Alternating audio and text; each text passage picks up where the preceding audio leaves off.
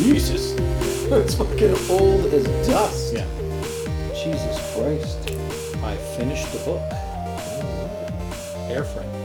Yes. Yeah, And that was a sweet book. Yeah, dude. I enjoyed it a lot. Yeah. The whole thing? Everything. Yep. The build-up was perfect. Yep. Things just got more and more stressful. The shit was about to hit the fan. And then, to make matters worse, right at the climax, it was revealed what was actually going on behind the scenes in every respect. Yeah. Yeah, man. And that was it. Great book. That was a good book. It was a great book. And not too long. No. They didn't waste time with frivolity at all. Nope. Just get to it, down and dirty. What the fuck is going on? Yep. In the story. Just a good story. Yeah. I read a book. It took me 3 weeks to read because I sort of haven't been in it. After reading those Wheel of Time books, the last one, I was like, I need a fucking break. And I started reading American Psycho. We've all seen the movie. And I remember when it came out, I was excited about it. And I was obviously a younger man when it came out. And my priorities and interests were certainly far different. It was easy to be disassociated from what the actual implications of the movie were. Like, it was just a fucking movie. Anyway, so I read the book thinking, or knowing, sort of the gist, right? And I started reading it, and it was very much like the business card scene. Right? The whole movie was like the business card scene. Oh, the whole book was like the business card scene. Very detail-oriented. The entire book was a very interesting social commentary. It was weird because watching in the movie, and we can cut this out, because I can't imagine you're going to read the book. So I'm gonna probably do some spoilers in it, because the book fucked with me. Mm-hmm. To jump around here is that I really recommend that book. I also really recommend not reading that book. So it's an incredible social commentary. There's the whole American Psycho part of it, so you're waiting for it for a really long time. And it took me a long time to get to a part where I was like, okay, this is interesting enough to stick with it, because it was just about talking about their fancy clothes and the cards and the fucking businesses and blah, blah, blah, blah, blah, blah, blah. And I'm like, okay, you're a psycho. You're fucking crazy. And then the killing started. Not started, but leaked more into the story. Mm-hmm. And it was fucking incredible. It was so vile. Yeah, it was. I had to put the book down a couple times. The book made me cry twice because I was sickened by what I was reading. It was unreal. From the detail of what he was doing? The detail of what he was doing, or what he was who he was thinking doing while he was doing it? No, because what he was thinking was what he was doing. There was no inner monologue. It was all acted out, so it was just pure carnage. Brutal's not even to begin to describe it. It was just pure carnage. It was wild, Karl. Like I said, I had to stop. Vividly described. Like, incredibly vividly. And disgusting. Mm-hmm. The things that he did. Right. When I couldn't put it down, but I haven't figured out if I couldn't put it down because it was just so engaging, or it's because I needed to get it over with. And it was both. Because it was fucking horrible. And at the end, like, I sum it up with, like, one sentence. The book was genius. I hated it. And it really was. The book is genius. It's awful. I recommend reading it, and I recommend never, ever reading that book. Because the imagery could give you nightmares. It did. Yeah. It did. It fucked with me. Because it wasn't just the imagery, like it was initially. It was the imagery. It was who it was, and then it was what he did, how it was described, blah, blah, blah. So there's all of that. And then when you get to the end of it, and the book is over and you have time to sit on it, the horribleness doesn't stop, because you start putting bits and pieces together that I didn't really register until the end, until I had time to soak it in. And it was just like this whole book, as the author described what he was doing to this person, was exactly how they described their clothing, their the business cards. Right. It's all about detail. And it was just, it was wild. He reveled in the detail of what he had and did. Yeah. Like even when he took a shower. Yeah. In the movie. Yeah. Well, yeah. I only saw the movie. Right. You know. His regimen on taking care of him. Yeah. Most women don't go that serious about how they coif themselves. Hey everyone, welcome to episode 16 of Talkbots. Talkbots. The bots that talk. We're going to read the Satanic Verses tonight in honor of Salman Rushdie, because I want a fucking bounty of 3.3 million by the Iranian government. Fuck, man. Damn. What a world we live in. I didn't know we were doing that. Sorry. I got it ready. Oh, okay. Once upon a time, there was a... Anyway. But that's not really what we're doing on this episode. Thank God. This episode is... Adam is finally letting me do a thing on improv.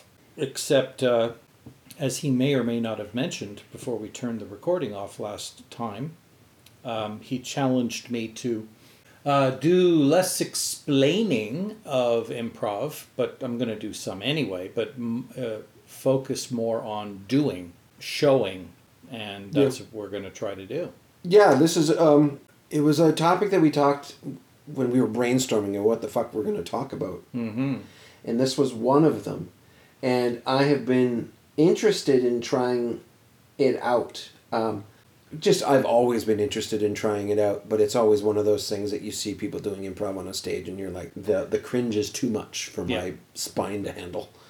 But I've always thought, as you had written in your book, that there are real life applications to this skill set that are very intriguing.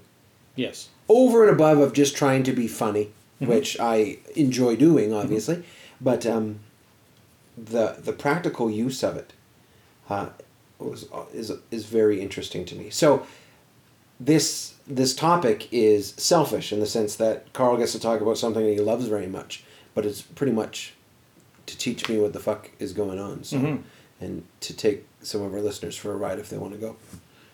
So I'm going to have some things to say after each of these games, and then I'm going to have probably a lot to say. And I probably won't have enough time to say everything that I want to say about improv in this one episode. So we may revisit this topic sometime in the future, because the one thing that it took me a long time to understand about improv is that it doesn't exist for the reason that people think it exists. And it's not meant to be funny. Right. When it is, wow, great, but it doesn't need to be, nor must it be. Improvisers who know their stuff detest the program Whose Line Is It Anyway? Because it paints a false portrait of what improv is about. Whose Line Is It Anyway makes it look like every skit is great. Every skit works. Every skit is hilarious. And they are very talented performers who have gelled with each other and know the craft so well that they probably do succeed more often than they fail. But they still fail. But you'll never see that because that doesn't make for good programming. If you were to go to a show at Loose Moose Theater, you would find that every other scene is either meh or, oh my God. That was painful. how can they even look at themselves right now? Right. Yeah, you know what I mean? Yeah. Which is the key, because you have to learn that you're going to fail again and again and again until you finally get and become good at the skills that will assist you in succeeding in a scene with anyone. Right. And one of these days, probably in a future episode, I'll talk about the penultimate example of that, which was Rebecca Northern's play, Blind Date. Oh my God, I could fill an episode just with that. But so we're going to start with some activities. I struggled finding activities that could just be done with just two people, because most of the time you're doing it with groups of people. So it's not going to be as exciting of an improv game as you would get if we had a group of people with us. But, whatever. So this first thing that we're going to try is called word association. And the idea behind it is I'm going to say a word and you're going to say the first thing that comes to your mind in response to that word, at which point I will then associate to what you said. And we're just going to go back and forth. And the only instruction that I will give you is don't think about it, just say it. When do you know the game has concluded? You stop when you don't feel like doing it anymore. Okay. Or the person supervising the game or running the game goes, okay, that was good. Or, okay, how about you try this instead, because you're just not, you're trying too hard. You're in your head. Get out of your head, listen to me. Respond to me. Just let it go, whatever it is, because it's stream of consciousness, not will this be funny. Understood. Don't think about that. Okay? Okay. Now, before we begin this game, I'm curious, are there exercises or things that you or people would do before you begin a game like this? Or is this the game that preps you? Yes. So there's things that you do to sort of defrost. You would typically start the group out, especially if they're new, with a lot of physical activity. Okay. So it might Interesting. It might be things like let's do a little bit of a warm up, a little stretch or whatever. Let's form a circle and someone count and anyone else give the next number. And if two people say the number at the same time, you have to start over.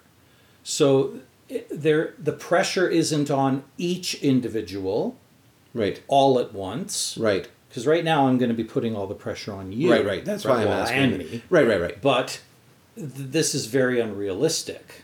There would be more people to share in the pain and the stress. Sure. Okay. Right, and that's why I asked, because it's a progressive warm up. Because you're jumping right into that cold water. Yeah. And I've played this game before. Okay. With therapists. No.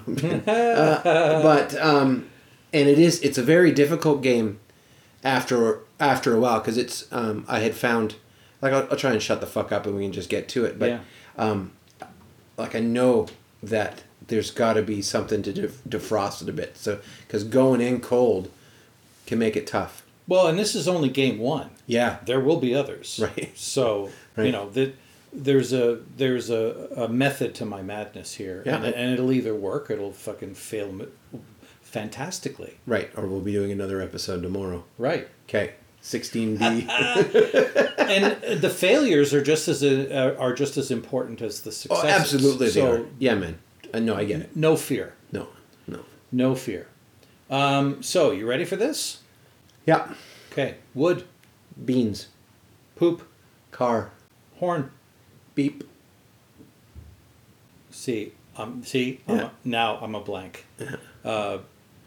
Because all that came back was horn again. Ha! And I should have just gone with that. Yeah. But Yeah, I didn't want to do it again. Interesting. So let's start over. Okay. You start with Fish. a word. Poop. Meat. Beef. Arm. Blood. Cat. Whisker.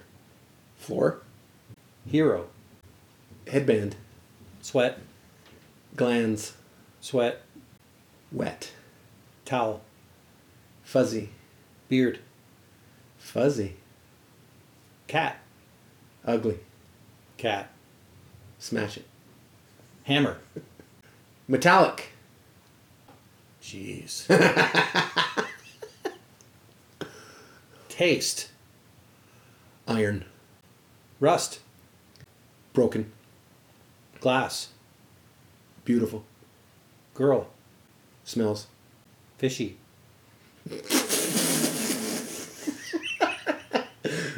Childish. Joke. Failure. Laugh. Engaging. Eyebrow. Raised. Thinking. Too much. Yeah, indeed. So that was better Yeah. because we didn't block our instincts. Right. Our instincts said, yeah, I'm going to say the next word. Too bad. Right. Do it. Right. It's going to lead somewhere else. Right. Don't think about it. Something else happened that, when we looked each other in the face. Yes. It also happened. Yes. Because when we were looking away, I found myself, I'm saying words at things that I'm looking at. And I'm like, no, it's cheating. You're cheating. Because you're not spouting off the first thing you think of. It's now, the first why thing do you think it worked better when we looked at each other? Because this is something very interesting that you have discovered. Because I stopped thinking. I stopped thinking about... And instead... It just came out. Right. I just responded. Yes. To me. Yeah, okay. Yeah. And yeah. that's the point. Okay. Improvisers, when they try to do something, whether it's tell a story, play a game, their ego wants to be clever. Right. You want to be funny. Right. And the goal of improv is to not think about that. Right. What you want is to be genuine. Right. You want to be natural. You want to react to what just happened. And that's why it worked better when you looked at me and I looked at you, because we fed off of each other's words instead of just trying to find a clever word to come next. And Interesting. That's the key. That's really very interesting. Because I wasn't trying to find a clever word, but there was still, when you would say a word, 4 words would show up in my head. Really? Yeah. That and many? then 3 or 4 words would show up, and then I have to pick it. Right. Which was irritating because it fucked up the flow. But when I stopped looking around, Yes. and I looked at you, Made it easier to pick something. it just happened. Right. Because I am responding to you, Right. but I'm not only responding to your words, but I'm responding to body language. Oh, yeah. And Absolutely. there is no room to think. Mm-hmm. I eliminated the room to think. Yeah. And I mean, we're kind of getting ahead of ourselves here. I'm good at this, okay? But no, well, here's the secret. Everybody is good at Absolutely. this Yeah. when they let go. Right. And just do it without thinking about it. But when you watch improvisers who are still kind of learning their craft, they will retreat back into their head when they are in trouble. Case in point. Right. You might be on the stage with someone and they say, I have some bad news. Your dad died. Now, there's 2 ways, there's a million ways, but there's 2 basic ways the partner on the stage could react to that announcement. Right. One, the way you would Right. if someone actually said that to you, Right. for real, in all honest reaction. And yeah, sure, you want to play it up, whatever. Displaying emotion and hamming it up a little bit or amping it up a little bit is perfectly fine, because then you feel it as if it were real. Sure. or closer to being real. And then the other possibility is you retreat into your head because now you're thinking, what should I say here? What's the right thing to say? And that's a mistake. Interesting. That's interesting, Karl. That's a now mistake. I'm curious. Now I'm gonna. When you say that to me, I immediately had a response, and I knew that there's two paths. One could be the genuine path, which would be, oh my God, but that's not gonna be the response because I also understand that this isn't real. So my initial response isn't, what should I say? My brain was just like, neat. I didn't. So why I'm saying that is I'm curious. Does the statement you said, you retreat back into your head and ask yourself, what should I say? In that space, in that space between you saying that and me saying neat, did I do that there? Or did I simply respond with neat?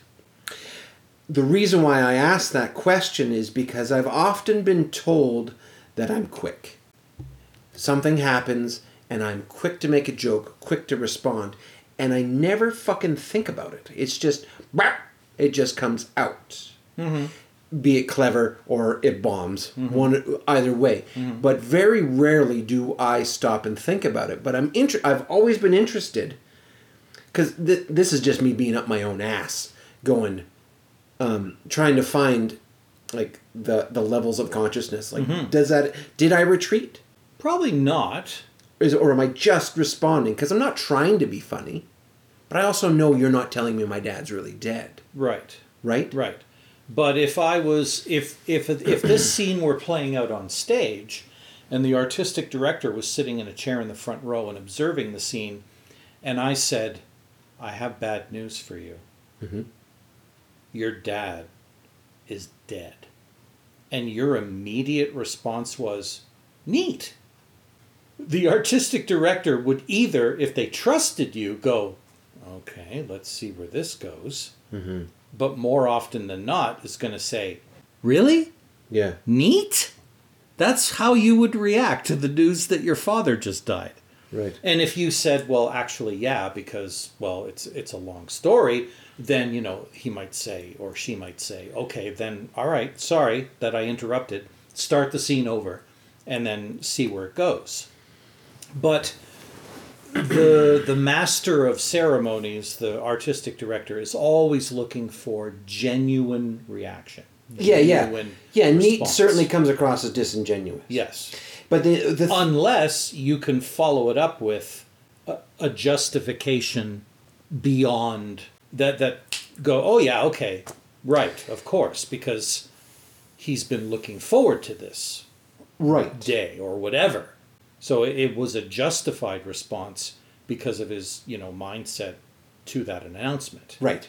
Okay. But if it's interpreted as trying to be funny, then they're either just not going to bail you out if you tank, or they're going to let the scene die naturally, a beautiful, elaborate death, or they'll just like cut the scene and say, yeah, no, I'm bored out of my mind, and so is the audience. So let's just stop it right there and move on to something else. Because the audience is only going to maintain interest in a story if the story resonates with what you kind of expect should happen, or B, wish would happen. Right. Because sometimes the audience revels in the courage that the storytellers show on stage. They go places. Oh yeah, it's a vicarious. Yeah. Yeah. You're living through their adventurousness. So the natural behavior of someone who, and this is very common with things like stand-up comedians and people who have endured a lot of trauma, who can be funny. Yeah. Is that they take unfortunate things and they immediately make them funny. Now I'm curious, in improv, is that something that is worked to be broken down? Because in the your dad is dead, knowing that it's not real, my inclination is for it to be funny, but it is an internal response to trauma is to be funny. Yeah. No. Do you know what I mean? If a scene is evolving on stage on a topic that is sad or depressing or mean or violent, is not likely to end on a positive note, we still want genuine responses in the back and forth between the people on stage. See, and I get that because, and that's if a scene has more context. We're not going to try to make it positive if it started out negative. It. Right. And but that's contextual for the entire scene. Mm-hmm. But in the example given is that you started the scene by saying, "Hey, your dad died." Right. So now news. There's no context other than this one line. Right. So that is absolutely... It can go in any direction. Right. Yes. Right. But the more that is said and done, you're now kind of narrowing and I'm with you path. on that. Right. Yeah. Like if there's a tale being told mm-hmm. and all of a sudden you take a hard left turn, mm-hmm. well, no one's going to enjoy that. But if you take your left turn really early, mm-hmm. then the journey can continue as long as it's right. a good journey. But that's the case with anything, well, isn't it? I mean, since we're talking about it anyway, the way that a seasoned improviser who's coaching performers on stage would typically want a scene to go is first a relationship is established between the people that are present. Mm-hmm. Okay. While establishing what's happening. So, it's the dad and it's two friends and one is telling the other that their father died. Okay, so now we know what it's about, who they are, and maybe where they are matters. Sure. The beginning of a story should always be the establishment of who's involved and what's going on. And there doesn't have to be anything bad or good about the scene. It's just moving along. And then there should be a tilt.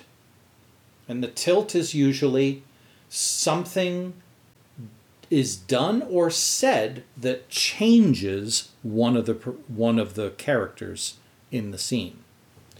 So if we were doing a scene about, hey, I have bad news for you, your dad just died, and you reacted by saying something, and then I reacted to that reaction, and then you continued your reaction based on what I just said, because that's what it's all about. Sure. You're not trying to continue your story. You're trying to continue the story based on what is happening around you. Yeah, the story, being said not by my everybody story. else. Yeah. So if someone happens to say, so when are we going to the funeral?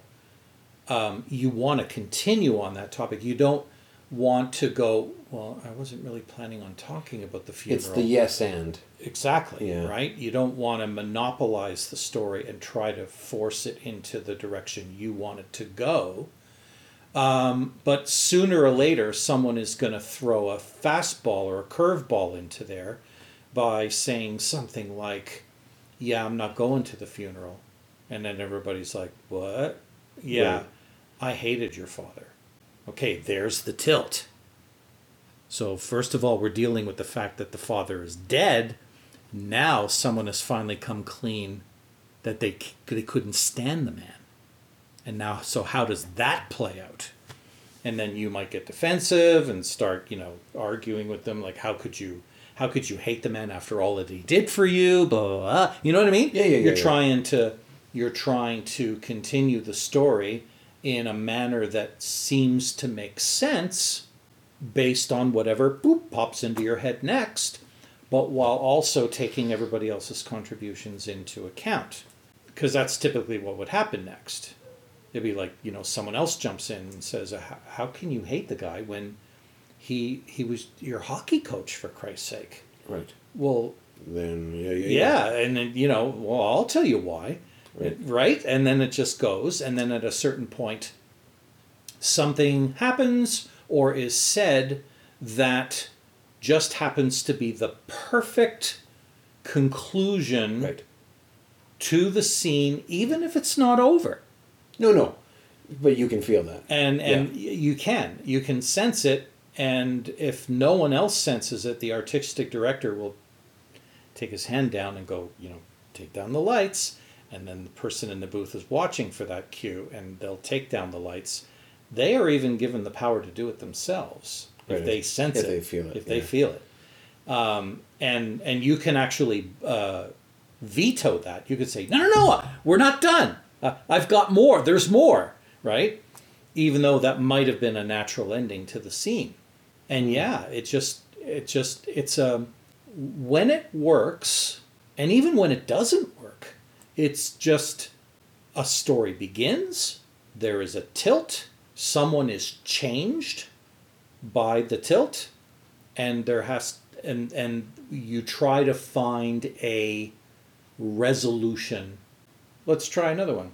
Fuck, that's awesome. Oh, yeah. This is a very similar game, except now it's less about just random nonsense association, and it's actual story building. Good. And it's called Word at a Time. It's probably the most commonly known improv game in the world. Yeah. And the idea is you don't want to think again. The rule is the same. You want to get the next word out as quickly as possible, but now you're actually trying to tell a logical thread of a story. So it would be something like, once I did that bad thing which I had never done before. We Took a kid and pushed him over the fence. he Fell onto bushes which were thorny. and It was a terrible. scene. He Had a horrible. day.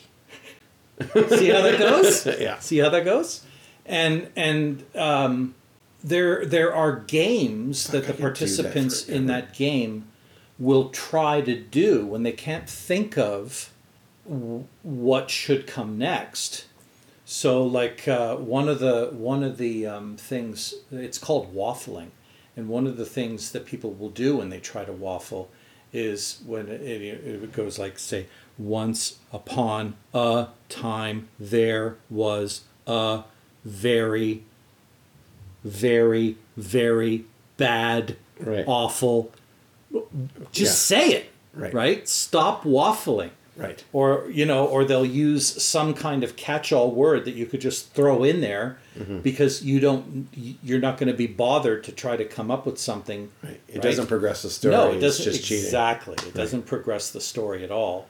And then it gets boring, and it gets boring so fast. Oh yeah. Whereas if you just let it flow, Yeah, man. and if it crashes and burns, whatever. You start over, right? Or you try a different story. That actually went pretty good. Right. For the first time. But, that game is wonderful. It is a wonderful game. And one of the reasons why it's wonderful is, number one, it gets you out of your head. Number two, it gets you reacting to your partners. Number three, it exercises your imagination. Number four, the audience are enthralled because they could never, ever imagine being able to do that. Little did they know. It's so easy. It's so fucking easy. You just got to get over yourself. To get over yourself. Exactly. Yeah. Exactly. Not be afraid to fail. Right. You're going to say the wrong word. That's right. You're going to say the wrong word. That's right. You're going to say. You know what? You're going to say which. Doesn't matter. Like, fuck. Exactly. Fuck. Exactly. What does anybody do with that word? I know. And even when it comes out of your mouth, I you're know. like, oh, it's like, fuck it. I just fucked it for him. That's how it goes. Okay, so now we'll take the pressure off a little bit. And of course, through the magic of editing, we need to do this. We should do this exercise before we do our podcast. You think so? Dude. You'd like that? I think so. I would fucking do this exercise always. So this could be like the new opening before while the music is playing. We're just wrapping up a game of word at a time. Yeah. Anyway, so less pressure. So this next game is a little bit more cerebral, and you actually have to think about what you're going to say for a change, but the goal is always the same, and the goal is you want to come up with 4 words that, if spoken, would ruin a first date. 4, only 4, no less, no more. And through the magic of editing, of course, there aren't going to be too many uncomfortable pauses. So 4 words that, if spoken, would ruin a first date. Okay. Go. Rape. No. 4 words. Oh. Like something you would say. Oh, 4 words, not just 4. Yeah. Like a a 4-word sentence, you mean? Yeah. I sure like raping. Perfect. Okay.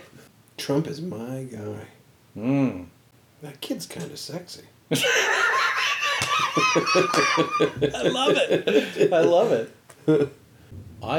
I collect expired food. Oh, your boobs look great. I'm smarter than you. You drink too much. You'll be paying tonight. Nice. Nice. I forgot my wallet. Mom's picking me up. My mom is here. Oh, look, my boyfriend.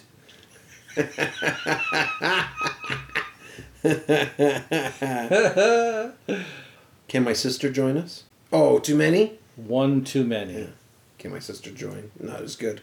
Yeah, not quite as good, but close. Do you like threesomes?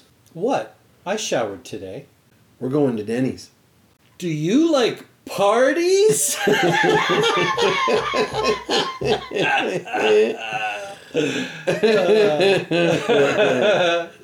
Okay, yeah, I think we get the gist of that. That was good. That was good.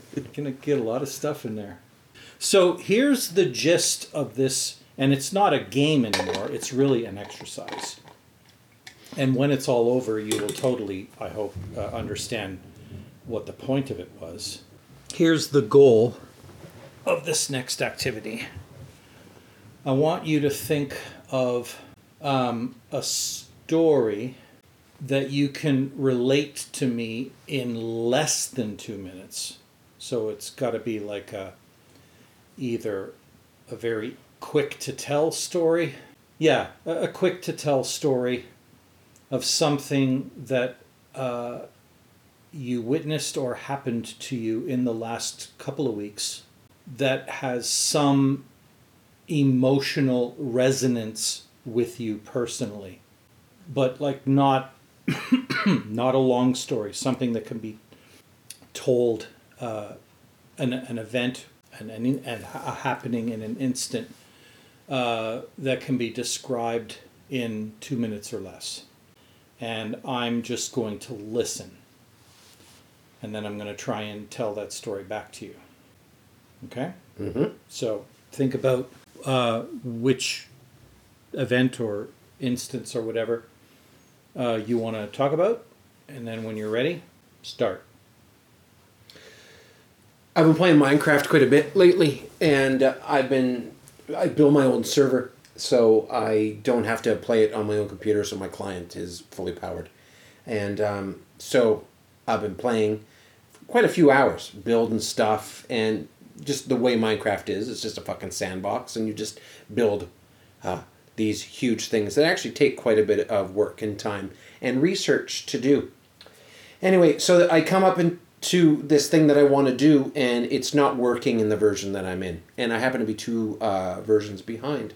So I was like, fuck it, I'm going to upgrade.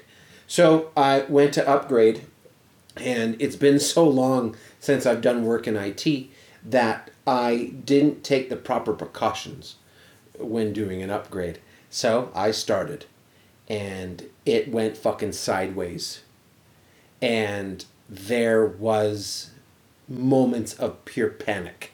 Like, oh shit, I did this to myself. It's all gone. What am I going to do? But then my technical hat allowed me to dig out of the bullshit, and I saved it. And then pure elation. And I continue on. Great. Okay. So I play Minecraft, and I decided I built my own server so that, I've taken that off of the system so that I can just do the client, the game. And, Minecraft, it's a thing that you can just, sort of build whatever you want in this world, this environment. And I had built some stuff, and what I was trying to accomplish, it wasn't working because what I was trying to do was only possible in the latest version, and I was 2 versions behind. So I went to the process of upgrading to the latest version, but before I did, I never bothered doing any of the things that you're supposed to do in preparation for a major upgrade. And wouldn't you know it, shit went sideways, nothing worked, everything's a complete disaster. And thankfully, the only thing that saved me was the fact that, my knowledge, I knew that there were some things that I could do to try to salvage the situation. And thank goodness it worked. And I got myself out of that hole that I dug for myself. How'd I do? Yep. Pretty good. Pretty good? Yeah. So, pretty good. Describe how that went. Analyze and critique my retelling of your story. You missed the fear and the desperation out of the loss. Okay. And which then was wrapped around with the pure happiness of saving it. Right. Those were the key pieces. The rest of it was just superfluous information. Right. The emotional tie. And Got that's it. what missed. You had all the superfluous information. Okay. Other than that, that's exactly what happened. Right. Yeah. Right.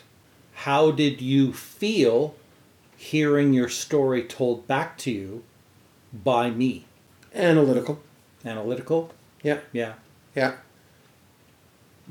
Just telling the story concurrently with you. Right. Going, okay, Yeah. that's an interesting choice of words. Right. That's not the way I say it. Right.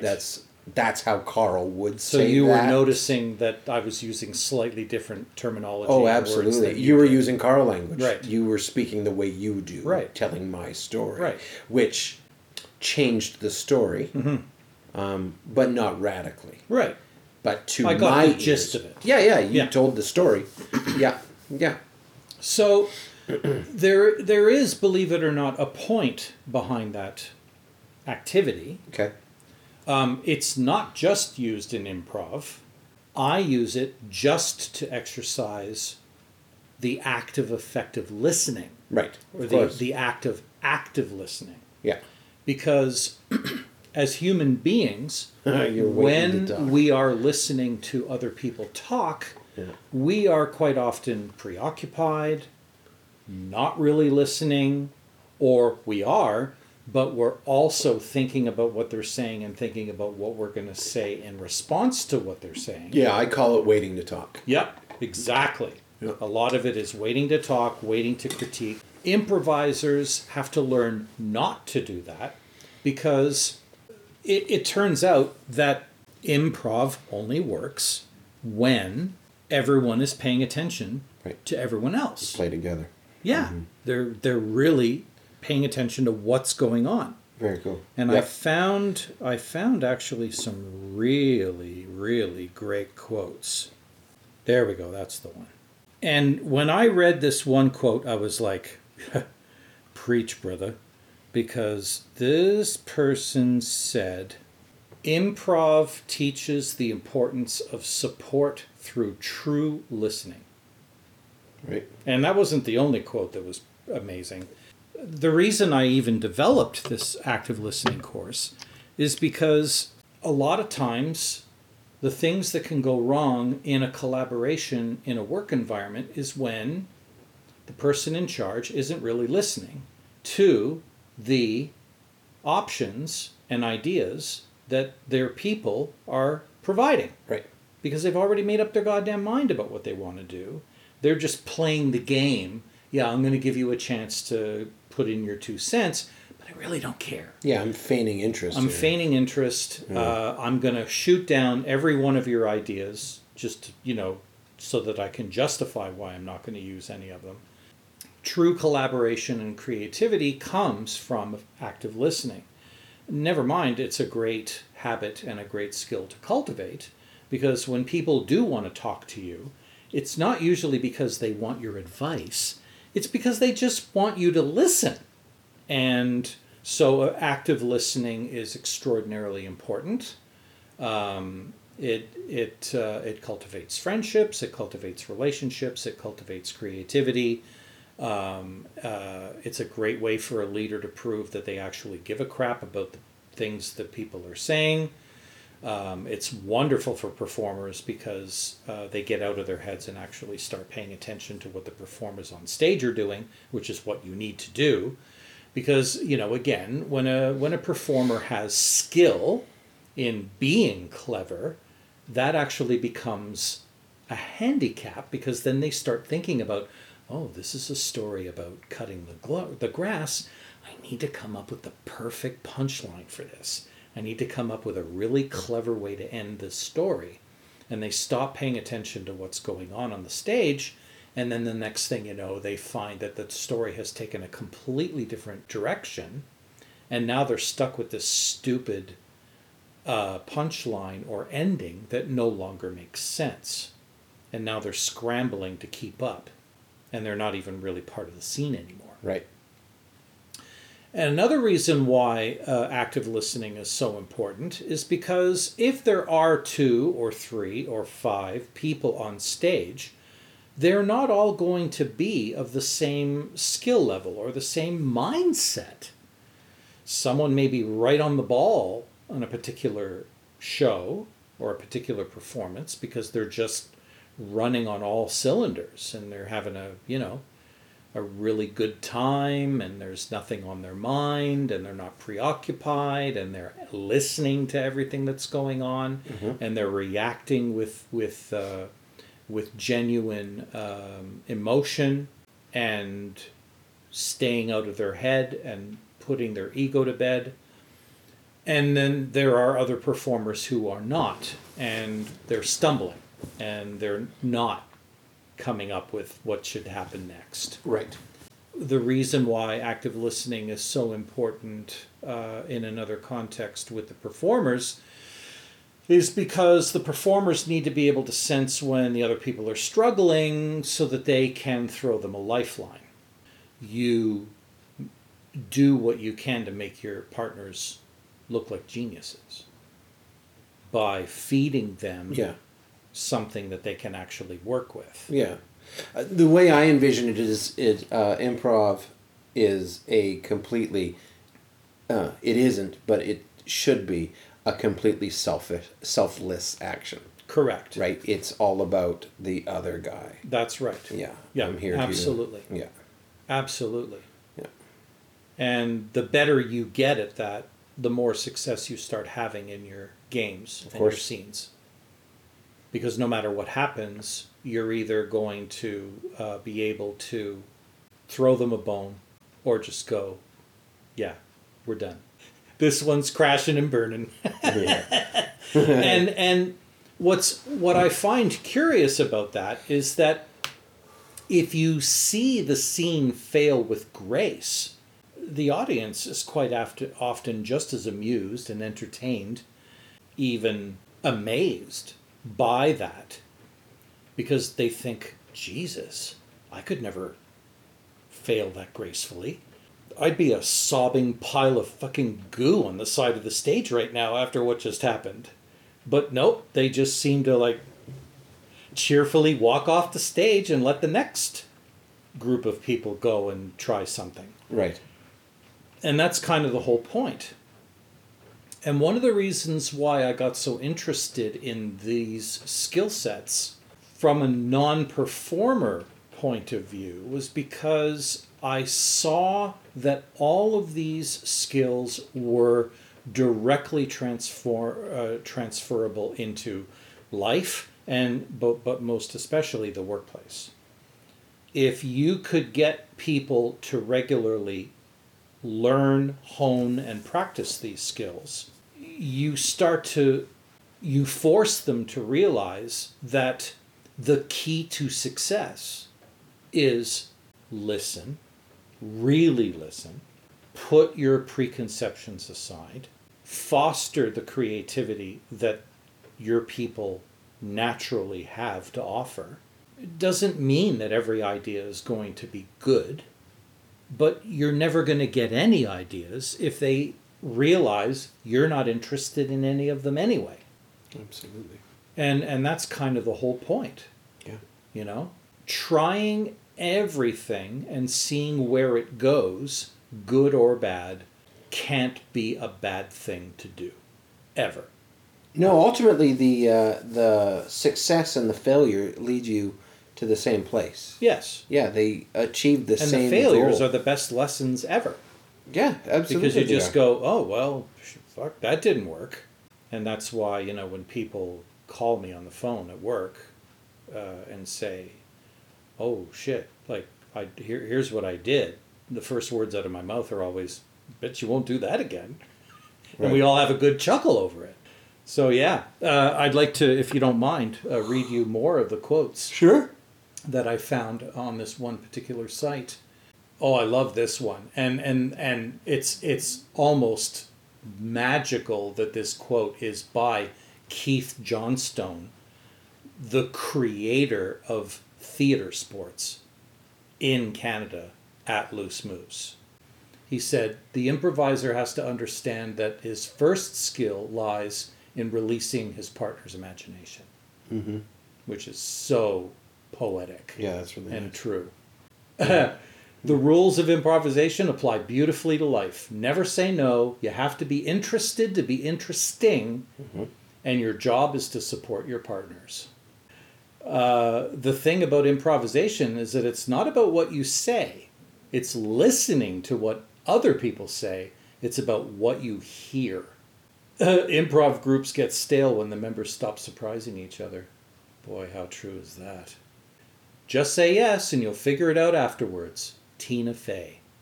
I love this. I absolutely love this. If we treat each other as if we were geniuses, poets and artists, we have a better chance of becoming that on stage. And that's a very, very veteran improviser by the name of Del Close. If you're in your head, then you're not here with me.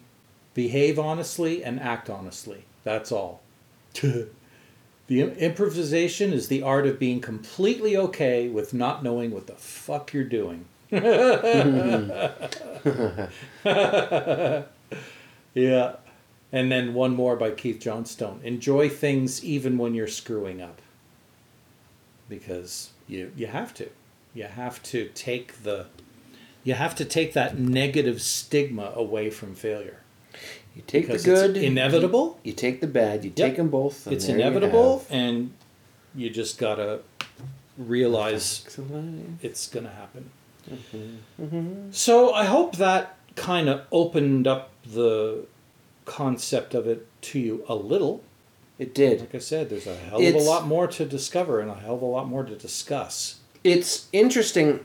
It's not intentional to bring ego back into it, but something has. I don't know. I always thought that, like I said before, that I was quick, and that I always enjoyed that I was like that. But doing these exercises, not only did I really enjoy them, but I think I really enjoyed them because I found myself to be really good at all of them. Like I didn't struggle with any of them, and there was just joy in all of it. Right. Even in the struggle. But you don't know if you're going to be good at it. No. Right? No. And then to find out that, like, it just happened, was really very exciting. Yeah, for me too. Yeah, it's really very good. And in fact, I wanted to preface the show, but I'm glad that I didn't, because it would have put an extraordinary amount of pressure on you. All I could think about leading up to tonight's episode was, because I've never done one-on-one improv activities with anyone before. Right. I've always had the luxury of being able to rely on the strength of numbers. Right. Easier to be bailed out. Totally. Yeah. Totally. You don't have to be as in focus with any particular individual. Responsible. Yeah, perfect. Yes, that's exactly what I meant. Thank you. You don't have to be as responsible for every individual, because some of them are just going to get it and excel at it right away, setting a good tone, example, and pace.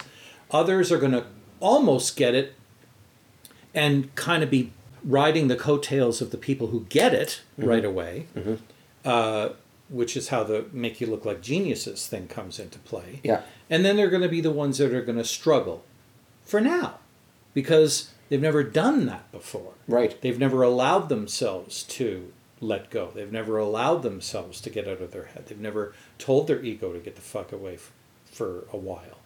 They've never allowed themselves to be selfless. They've always been selfish. Right. Or not even understand what that selfish means. Right. Yeah, being embarrassed because it's a is common selfish. state of and the beautiful thing about doing improv games with a quantity of people is that's exactly what you're going to have.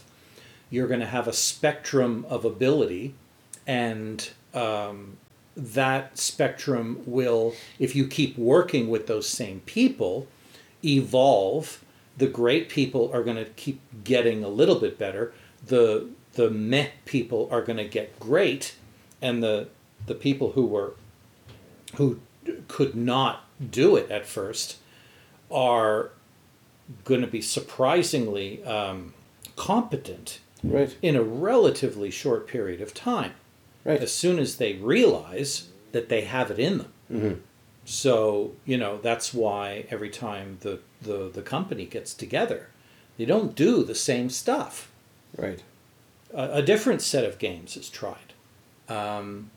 Different people are put on stage together, and the artistic director will say, okay, so what did you think about that?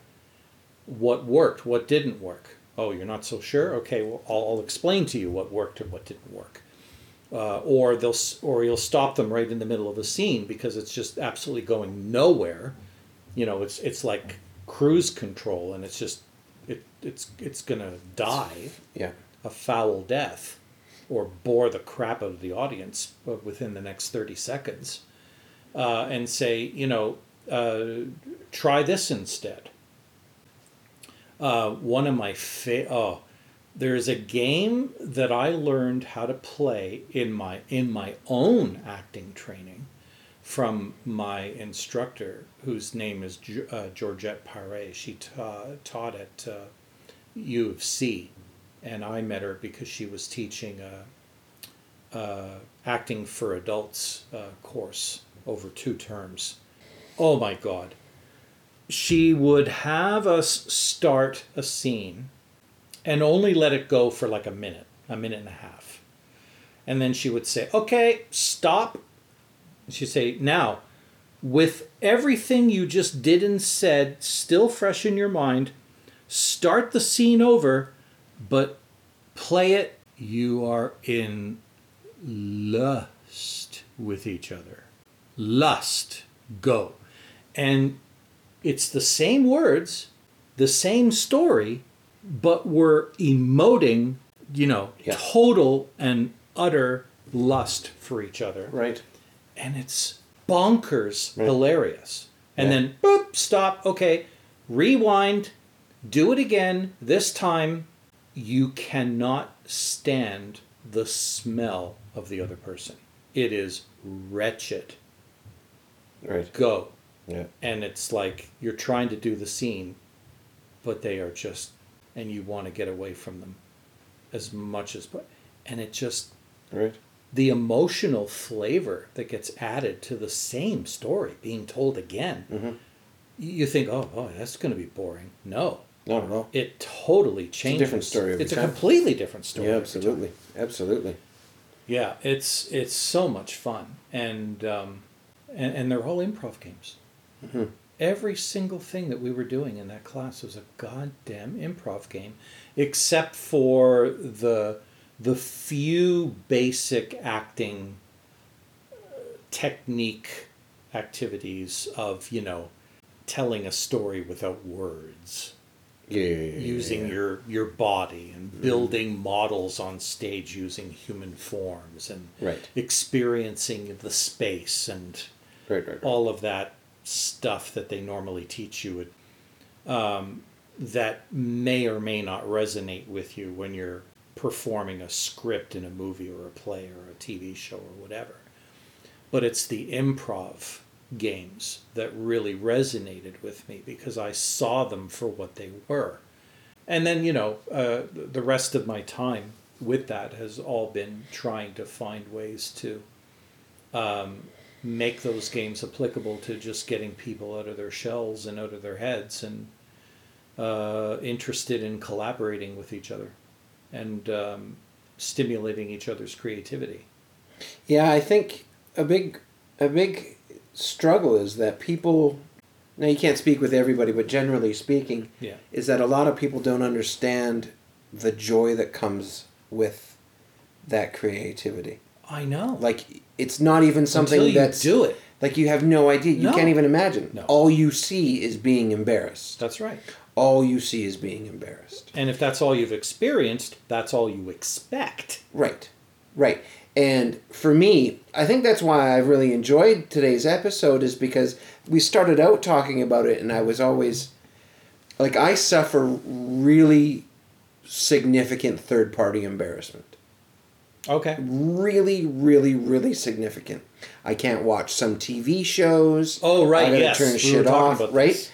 Yes. And I was concerned that it might hold me back. Right. But then I realized, like, it just didn't. I don't know, I didn't realize it. Like, I just didn't. I got nothing to be embarrassed about. This is simply just fun. I'm having fun. Would it have been any different had you been trying this with someone you didn't know? No. Okay. No, I don't think so. Good. No. Now, to be fair, I have some experience with improv, not from a being taught it or anything like that, but my friend Dane and I, we used to go out and we would make up songs and just on the spot and sing songs that were like 2 minutes long and just back and forth, back and forth. Making it up as you go. Made it up as we go. And which is the funnest thing ever. It was unbelievable. It was unbelievable. Especially if you can make it work. Right. Yeah, and you did. And then the other times you bombed. And it's interesting to recognize the times that you bombed is when you stopped and you got in your head. Yeah. Like, you just got to let it go. Right. Right. And like when you do let it go, there's a bunch of joy that a lot of people don't know even could exist. Like you said earlier, everybody can do this. It doesn't take an artsy-fartsy drama weirdo to do it. Everybody has the ability to just speak. We just can. And I think I will talk about this. This will be the closing, or I would like this to be the closing of the episode. Like I mentioned earlier, teased earlier, the penultimate example of this, and which is why I respect this person and I'm in awe of this person beyond description, is there is a veteran improviser from Loose Moose by the name of Rebecca Northern. She's from Calgary. She now lives in Toronto with her husband. And she created a stage show called Blind Date. The premise is genius. The people show up at the theater, and she, in character, already wearing her dress and her red clown nose, mingles in the audience looking for potential partners to bring up on stage, to be her date, her blind date. Mm-hmm. She's looking for guys that she would be comfortable interacting with. Okay. Guys that, she would actually consider going on a date with. Based on a little bit of chit-chat, how they look, how they purport, conduct themselves, etc. Yeah, being single honest. Or not. Yeah, being honest. Yep. Okay. And then when the show starts, it starts with her at the table at the cafe. The other chair's empty. Hello, everybody. I'm waiting for my blind date. Thank you very much. My name is Mimi. La la la. And of course, the date never shows up. So now she wants to at least salvage some part of the thing. And would somebody like to be my date? And she's kind of hoping that one of the men who she spotted volunteer, which is perfect. But if not, she kind of gently probes to see whether she can get them to agree. Whoever she ends up bringing up on stage, and they do come willingly, maybe not in the first second, but eventually they just say, yeah, what the hell, let's do this. Mm-hmm. She then spends the next 90 minutes with an intermission in the middle, leading them through scenes of their life together, starting with the blind date, and then another date, the first kiss, moving in together, the trials and tribulations of living together, the engagement, the marriage, the kid, the whole, everything in 90 minutes. Wow. And it is something to behold because the person on stage is just a regular person. Right. No training, no preparation. Right. She is directing the play with an amateur. Right. And pulling it off in a way you could never imagine. Right. Every time. Yeah, that's fantastic. Because even the bombs are gold. They are. Yeah. Even the bombs are gold. And And then the relationship is poor. That's the only real sure, she has the story down that she wants to travel. Right. But it's the resistance to going on. Like, how long does it take before they finally have the courage to kiss her? Right. And she's trying to get them to do it, right? Because that's what happens. That's what takes the relationship to the next level. And all they're thinking, they're looking at the girlfriend or the wife in the audience. And they just don't want to. And it's funny because there have been, I've watched this show so many times, it's not even funny. And I remember one time where the boyfriend wouldn't do it, even though he wanted to. Mm-hmm. You could tell he wanted to because it was the logical thing to do. But he kept checking in with the girlfriend, and because he couldn't see her, he was nervous to do what had to be done. She has this perfect system where she takes them out of the scene, and they go over to the timeout chair. And when you're sitting in the timeout chair, you've broken the fourth wall. Right. And you can now coach the person and say, okay, so is there a in problem? front of the audience? Yeah. Okay. Is there a problem? It's the girlfriend, right? That's the problem. You're afraid that the girlfriend does not want you to kiss me, right? Right. We get the lights up, and it's like, girlfriend, what do you think? Should he do it? And, she'll be like, yes. It's like, yeah. Hell yeah. Do it. Right. And, so whenever there are obstacles that have to be overcome, she just stops the scene, takes them out, breaks the fourth wall, coaches them to the bravery level they need to be at to just do the damn scene already. Right. And then they get right back into it and carry on. The permission of whatever. Exactly. Whatever the She's coaching them, she's guiding them, she's directing them, and they're just fucking going along for the ride, man. And it is so amazing to watch because they bring their personalities to bear. Of course. And it's just so bloody amazing. I use the word permission, and the whole time you're telling the story, that's all I see her doing. Yeah. She's giving them permission to do just what has to be done.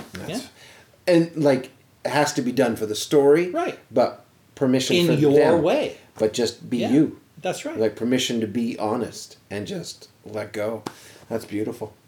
That's really cool. I would have liked to have seen that. So if I ever hear it's coming back into town, please let me know. I will definitely let you know. I would like to see that. And she did a smart thing too. She didn't hog this idea to herself. She perfected it, toured it across Canada, then into the States. Yeah. And then other improvisers came and said, hey, I think I can do that. Can we get me up to speed so that I can take this on stage too? And what was funny was I think the next performer to do it was gay. Fun. So she did Blind Date, brought a girl on stage. Right. Which played, really, really well. That's got to be so encouraging. I would imagine someone who isn't in the world of performance and just is watching it. I can just imagine the excitement you would have leaving.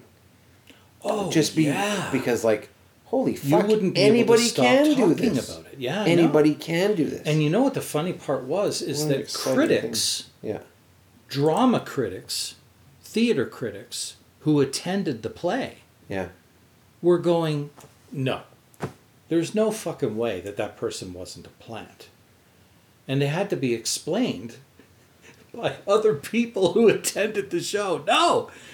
I know that guy. He's got no theater experience at all. He's not an actor. This was just a regular guy. But she made it easy. Yeah. She made it easy. She made him a genius. She made him look like a genius, which is the whole point. It's what you do. It's what you do. Man, that's really neat. That's really neat. What an incredible experience. To be a part of, but to watch. Oh, it was a joy to watch it. I imagine just that person going up there, the terror. Oh yeah, the terror. But there's ego too. I'm gonna be funny. Sure. Well, yeah, not in the way you think though. Yeah. Oh, you're gonna be funny, but you're gonna be funny in how you're reacting to what the fuck she's doing right now on the stage. Right. That's what's gonna be funny, is the look on your face, and how you're reacting with genuine emotion. Right. I imagine that ego, and exactly what happened with us in the first game is that you fight it for a bit and you're in your head and then you realize and then you make that eye contact and you stop thinking about it and then it just happens and you're just like, oh, that's right. But no, you don't even go, oh, okay, it just is now. And you realize, oh, we're just playing here. All right, well, or you don't realize it and you're just going along for the ride. Yeah, you're just going. It's like a roller coaster. Yeah. The hardest part would be the intermission, because then you got to come back. Yes, and the intermission is timed very well. It would need to be. Of the story. It would have to be. Yep, because you're going from the conclusion of the first part of the relationship to the beginning of the next part of the relationship, when things start to get a little bit more intense. Sure. Because now you've had a chance to kind of feel each other out, and now we're taking the story to its conclusion. Right. And the stakes are going to be higher, and the stress is going to be a bit higher. During the intermission, is she spending time with this person, or does she like, fuck off? No. You be back here in 15 minutes. No. She's checking in, making sure that everything is cool. Right. So how do you feel about this? Yeah. Is there anything you need to say? Get off your chest. Right. Is there anything I can do to make you feel more comfortable? Right. Neat. That's really cool. You having any second thoughts? And usually the answer is, no way. Are you kidding? At some point, you're in it to win it, man. Holy crap, man. This is incredible. Yeah, like I was saying, the fucking joy. It's like I'm in the goddamn movie right now. The joy that shows up. Yeah. That you don't even know that's there. Mm-hmm. Yeah.